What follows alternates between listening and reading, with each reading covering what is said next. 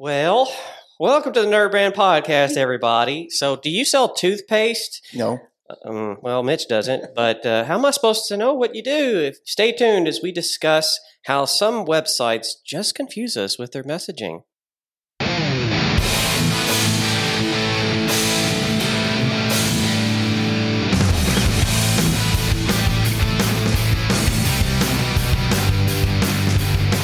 Yeah, everybody always does the drums or plays guitar or does the fingers in the air. I love how we get the band in here so quickly. Yeah, they do. And out so quickly. I mean, it takes a while to set up the podcast with all these cables, but the band is like lightning quick. You know? Thanks, guys. Yeah, thanks, guys. See ya. I need a door-like sound. I don't have one of those, so it's pretty sad. Do like a creaky door. That's the magic they use. We are with Bridget from The Root in downtown New Albany. How you doing, Bridget? I'm good. I'm happy to be here. Let me crash your podcast today. Yeah, no, we're Thankful. happy. Yeah. It's fine. It usually crashes on its own. So Yeah, I mean, it's a podcast that really has a structure, but it doesn't. That's The best kind. Yeah. It's kind of like Seinfeld. It's the show about nothing. We're the podcast that has no structure. That music that everybody jams out to is actually called No Culture, and it just kind of fits. Like, I was going to say, yeah, that's us. Yeah. But on today's episode, we're dealing with the first thing you see on a website. So I've been to a lot of websites and I get confused automatically. I've literally opened up a website, thought they did one thing and they do something else. I don't want to name any names and criticize anybody because it's not a roast. Thank you, Michaela, for pointing that out. When we were talking a while back about how somebody was auditing their site and it wasn't like a helpful moment. It was more like look at this garbage.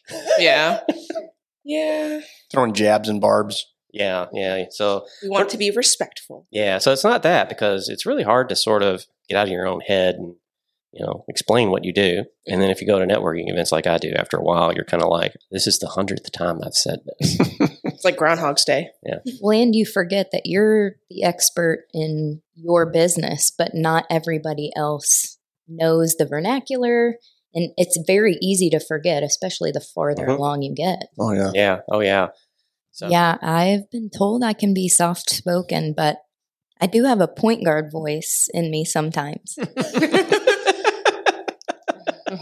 I played basketball once upon a time. Oh, really? I did. Were you a point guard? I was. Cool. We're going to get along well. Yeah. Yeah. Mitch is the only nerd I think here that, well, no, Jonathan and you both are in sports. Well, y'all are in sports. So I'm the only nerd that's not into sports. Let me rephrase that statement that was getting ready to come out of my mouth. So we're the cool nerds. Mm-hmm. You're just a nerd. Yeah, I'm the one that's like, I wasn't into like gaming cards or anything like that, like D&D. Though Oh, I'm on a D&D podcast. Oh, wow. Oh, wow. What is it? It's called Dungeons and Doobies. I love that. That's awesome. Yeah, we're into our first season. Are you? We aired on 420. Nice. Good timing. That's funny. Yeah. Nice branding. Yeah. Our business lawyer, he runs a D&D group online.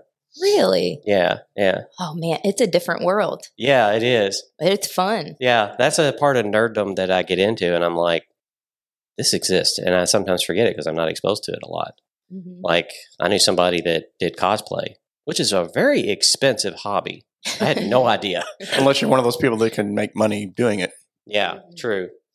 But anyways, back to our topic. So you can DIY all you want out of something. But Mitch, you said before, like, our job is sort of to pull the mirror down because you're kind of always looking at yourself and Right. see you as you.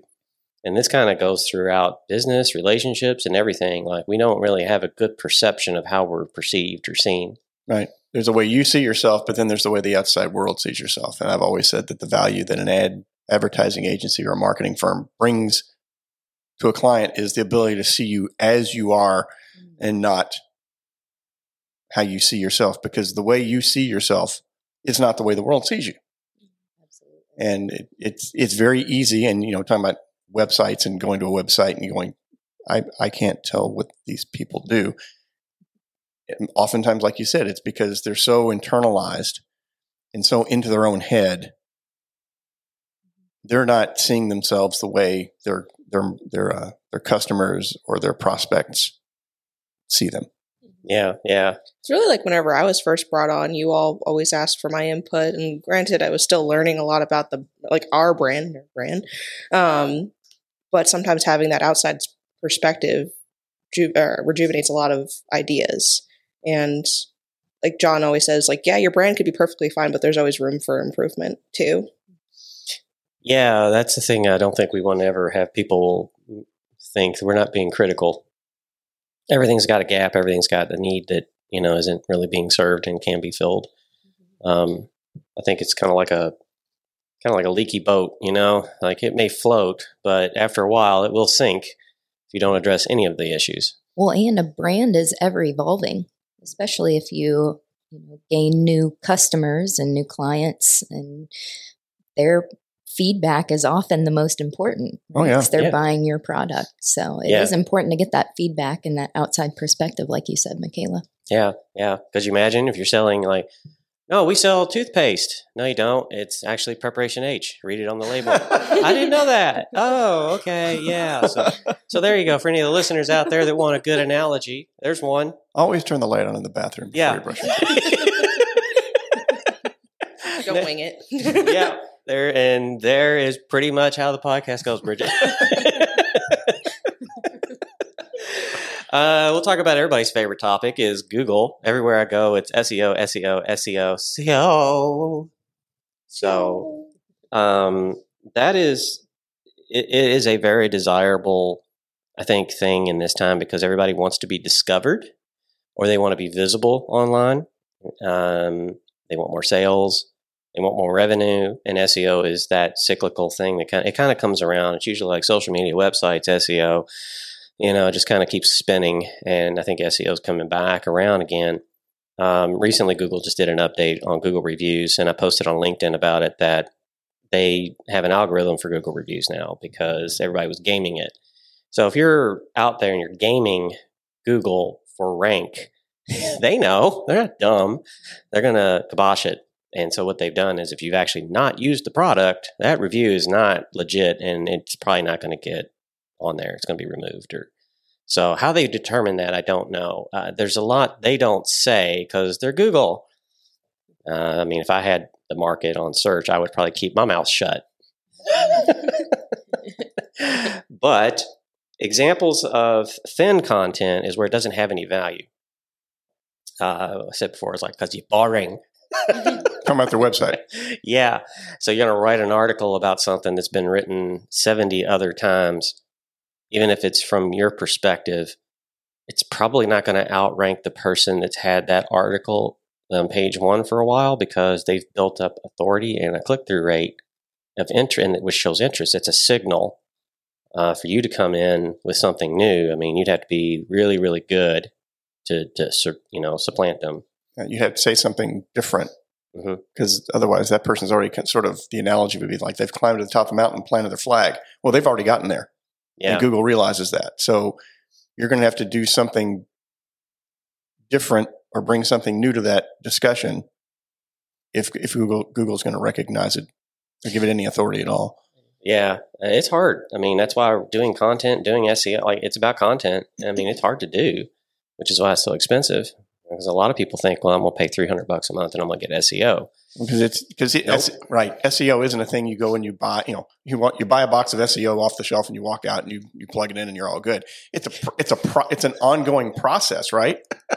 I just had an image in my head just going down the grocery aisle and there's Campbell's soup and then there's SEO. Yeah, exactly. It's like, oh yeah, I'll get some marketing on the side. It's in sprinkles. Yep. Well, I wish you could buy it like that. Yeah. Well, I think there's a mentality. And there's going to be a post on Monday on LinkedIn I'm going to post, and it's talking about magic bullets.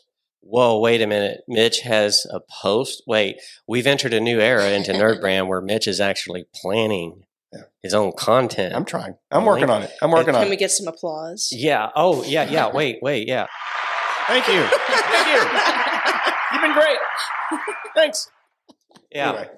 But everybody, they want Google AdWords. They want SEO. They want, social media. These things you pick them, buy them off the shelf, you plug it in and it starts working.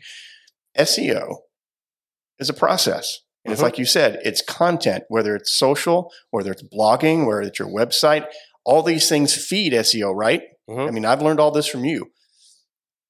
So it's a process, and it's an ongoing process that doesn't have a beginning and end. It's a continuum. It's an animal you continually feed. Yeah, it's a weekly thing, honestly. Well, and too, I think you hit the nail on the head that thin content and not having enough content doesn't mean being superfluous with your words. Exactly. It's the value. It's what you're saying. Exactly. We have a limit on how many $20 words can be used on this show because our budget is very thin. See what I did? I usually get yelled at for that. So I am outgunned because there's 3 people on this episode right now that are in language and they know how to use it. I'm like, y'all got that thing right there, don't you? Right? We likes the words. We got our SAT words. Yeah. I mean, it's important, but to that, to tie in, I'm going to bring you, Michaela, forward because on Slack we had a conversation and I'm going to bring up this acronym again that you shared with me. So can you share that? Because I do have a point that I'm going to tie into with SEO and Google. Yes, I will share it. It's fanboys. So coordinating conjunctions. It's something that's beaten in your head over the shovel when you're in English class. So fanboys stands for and, nor, but, or, yet, so. So coordinating conjunctions when you're structuring a sentence. See, and when I saw her write fanboys in all caps, I was like, did I do something wrong? Oh, well, she taught me something. Mm-hmm. She really did. Google does understand that because if it can be done in an acronym like that and taught, then you could probably write an algorithm for that and pick it up. And because have you ever seen a sentence parsed, like, where it kind of comes off with the, I know, Michaela, you probably have, where it comes off, says this is prefix, this is suffix, this is this part of the suffix or this part of the Mm-hmm. So that can get mathy, I think. And so Google knows those things. We say all the time, Google's a child and you have to teach a child about you. But the child isn't ignorant. It understands language. Yeah, it's basic understanding. Yeah. So if you use a lot of so's and ums and does and Google's like, okay. There's a thing called Fleisch. I think it's called pronounced Fleisch reading score. It's FLESCH, something like that. It's used in SEO to kind of read through content, see how hard it is to read. And the easier you actually make it readable, the better it'll do. 5th grade level. Yeah. A lot of people will write in such a way that's so complex with long sentences that the score goes up and it's harder to read, which makes it harder to optimize. Mm-hmm. Now, you can balance it out. You can have a very complex article or page written and score very well because it's the uniqueness of the content. There's not one thing that gets it done is what I'm trying to get at. Mm-hmm. But you do want to write well, not write good. You want to write clearly. Yes, absolutely. So clarity. You're saying that if I want somebody to understand the Roots website, I should probably find a 5th grader to read over it. Does this make sense? No, but if you're feeling insecure about what's written on there, we're happy to recommend some tools because I use them all the time. Even Grammarly is a good one too. Mm-hmm. Like, yes, it's installed on my Outlook, so it checks out all of my because I like to type fast, and mm-hmm. I always go through. I double check my emails before I send it, especially when it's a client. So yeah, that's a nifty tool to use, and it even formats. It fixes the structure so it flows better too. Right. Yeah, not just like you don't need to put a comma there, or there's this misspelling. Like the common things that you do. Yeah. The one thing I will say is that if you're writing like ad copy, this comes from my years being in the advertising business. There's English rules for formal writing. Then there's writing advertising copy and marketing copy, because you're trying to hit, again, like we were in our conversation earlier, we're trying to hit emotional chords. And sometimes you want to write the way people think, mm-hmm. not necessarily the way they formally speak. So it's like anything else. First of all, you have to know your audience. I'm talking about thin content. Mm-hmm. The Root website. who's your audience? You want to write in a way that is going to register with that group of people. Now, I say fifth grade level, and this I just got kind of used to hearing that over and over again over the years and working in the ed business. Just you don't want to talk most of the time, and there's exceptions to every rule. You don't want to talk over people's heads, and you don't want to talk to them like they're idiots, condescending. Yeah. So that kind of between fifth and eighth grade, I think it's probably eighth grade is probably what I probably should have said. It's kind of where you want to be most of the time, asterisks with many exceptions. Yeah. There's always tools to help write, and then on the website, depending on the platform, optimize it. So you're never kind of wondering, but you also can't negate the actual professional that's going to work on it and do it. I mean, I could spend hours on one page. I was talking with Jonathan, and John writes excellent copy. He knows how to write persuasive copy. The thing about it is, though, when I get a hold of it and I'm trying to see, first of all, does anybody care on Google? Is it being searched? Is there a volume for this? If there's not, then I don't really worry about optimizing it, because it's just a piece that we're putting out that people can read, and that's fine. It doesn't really have a strategic advantage for SEO. But if it does, I have to go back and look at where's that focus keyword used and how is it spread across the document. That's how you have to do that evenly. Imagine being handed a cake and all the icing's on the left side. You probably don't want the cake unless you're just one of those people where you're like, well, I just don't want icing today. That's fine if that's you, but the majority of people want an evenly, he's got more sprinkles than me or something. It's going to happen if you never have kids. But Google kind of wants to see that on a web page. It wants to see that because it's trying to understand, what is this about? And it's really funny to me because before the internet, when we would go to school and write papers. It wasn't that long ago. Yeah. Be quiet. I know. But professors would be literally, I had one hand me a piece of paper with a syllabus, and that paper said, if you use these words all the time, I'm going to stop reading your paper. So if you use something like those words, I don't know if there's an acronym for those, but if you use those a lot, I'm done reading. And you're going to get an F or whatever. So got really good at using therefore, more, over, and understanding better how to construct sentences from that. And that's where I learned that from. That's been a while though. But today in Google land, it's the same rules. It's the same kind of engine going on. So yeah, so Wayfair for thin content, it also applies to visual. Wayfair did have a site. I think it may be still that way. I haven't looked at the current one, but it had a lack of visual direction. So you can have verbal direction that's missing, but you have visual. Where do you want me to click is what I'm getting at. Right. There's so much in front of my face. iFlow. Just put the thing in front of me that you want me to do. So that's got to be the main thing. Go ahead.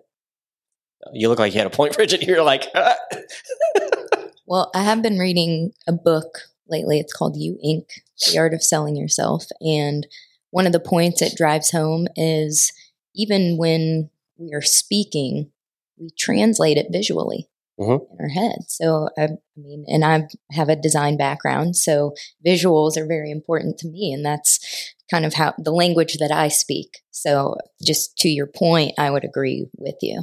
Visually, things are so important. Yeah, we were told a while back by Jason Bernard, who's on a show. I think it was him that said that people see before they read. Oh, yeah. So, yeah. So, and a lot lately, I think Michaela and I have come across a lot of folks that are really starting to become more concerned about how they look because they're starting to see it translate to sales. Because whether it's a website or anything else, or it's a magazine. Yeah, remember those? Those are fun. Is that the thing you flip through and sometimes you lick your thumb or finger to look like you're important as you go? And sometimes there's pictures and sometimes there's words. I thought it was just to put on tables. Set decoration. It holds the table down. But people will scan a page before they actually dive into it and start reading it. And there's ways you can lose, to your point, there's ways you can lose people at that first scan. If something doesn't hook them or grab them in that first scan before they make that split second to dive in, you either lost them or you've hooked them. So to your point about Wayfair, people probably got on there and thought, I don't know where I'm supposed to go or what I'm supposed to do. Yeah. I mean, I would show visuals, but obviously it's a podcast, so a lot of folks could just go to Wayfair and look. But yeah, it's got a lot of like designs. It's very grid design, or was, in boxes and stuff on there with different types of product, and basically that's an ad. And so you got all these ads essentially for all these different products in front of me. So it can kind of it gets confusing. It's overwhelming. Yeah. Exactly. It's overwhelming, and we get paralyzed by choices sometimes. Yep. Thank you for bringing that up. Yeah. Choice paralysis is a big deal. Mm-hmm. Yeah. I learned a very valuable thing from my grandmother, who worked in the food business for a long time, on the wholesale side. She said she hated going to restaurants where you had menus that had 15,000 things on it. Why? Because people can't decide what they want. Unless you go to like a Denny's at like 2 a.m. and you're drunk, then you kind of want that. It's like, I want that one in the corner. It's pancakes. At that point, you just say grand slam, because that's why you're there in the first place. You often go with the picture, right? Yeah. Whenever you have 15,000 choices, you look at the picture on the menu and you say, that's it what makes I want. that impression. It resonates. Like, I want that. There's a reason there's numbers. And if you go to a drive-through or you go to any fast food restaurant and you say, I want number 4, they know what you want. Yeah. Mhm. Like, you're not sitting there going like, oh, a Big Mac with 2 cheese, hold the pickle. Or, you do that. They're Are like, you drunk what? again at McDonald's? Yeah. Some people do. Hopefully you're not in the driver's seat. No.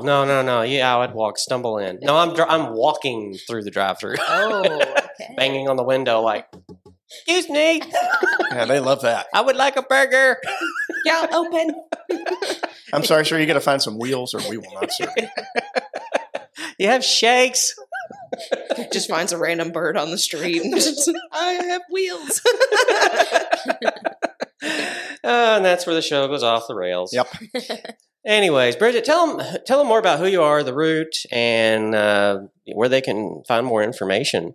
Yeah. So the Root is a project with my dad and I.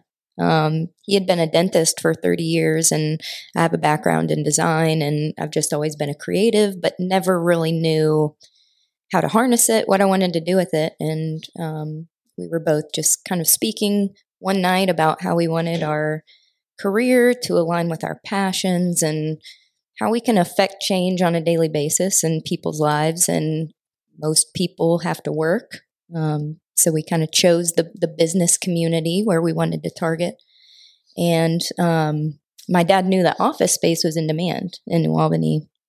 And he mentioned cubicle farms. And as a millennial, I just cringed at that. I've been there, done that. Yeah, I immediately think of, starchy ties, white walls. And so I had heard of co-working at school. I went to Furman University in Greenville, South Carolina. And so I had mentioned co-working to my dad and tried to explain it. But, us being visual creatures, he didn't totally understand it. So we took a trip back to Greenville to visit professors and coaches and all that. But we toured a co-working space and we walked out and looked at each other and thought, we can do this. And we really felt like our community was ready for it.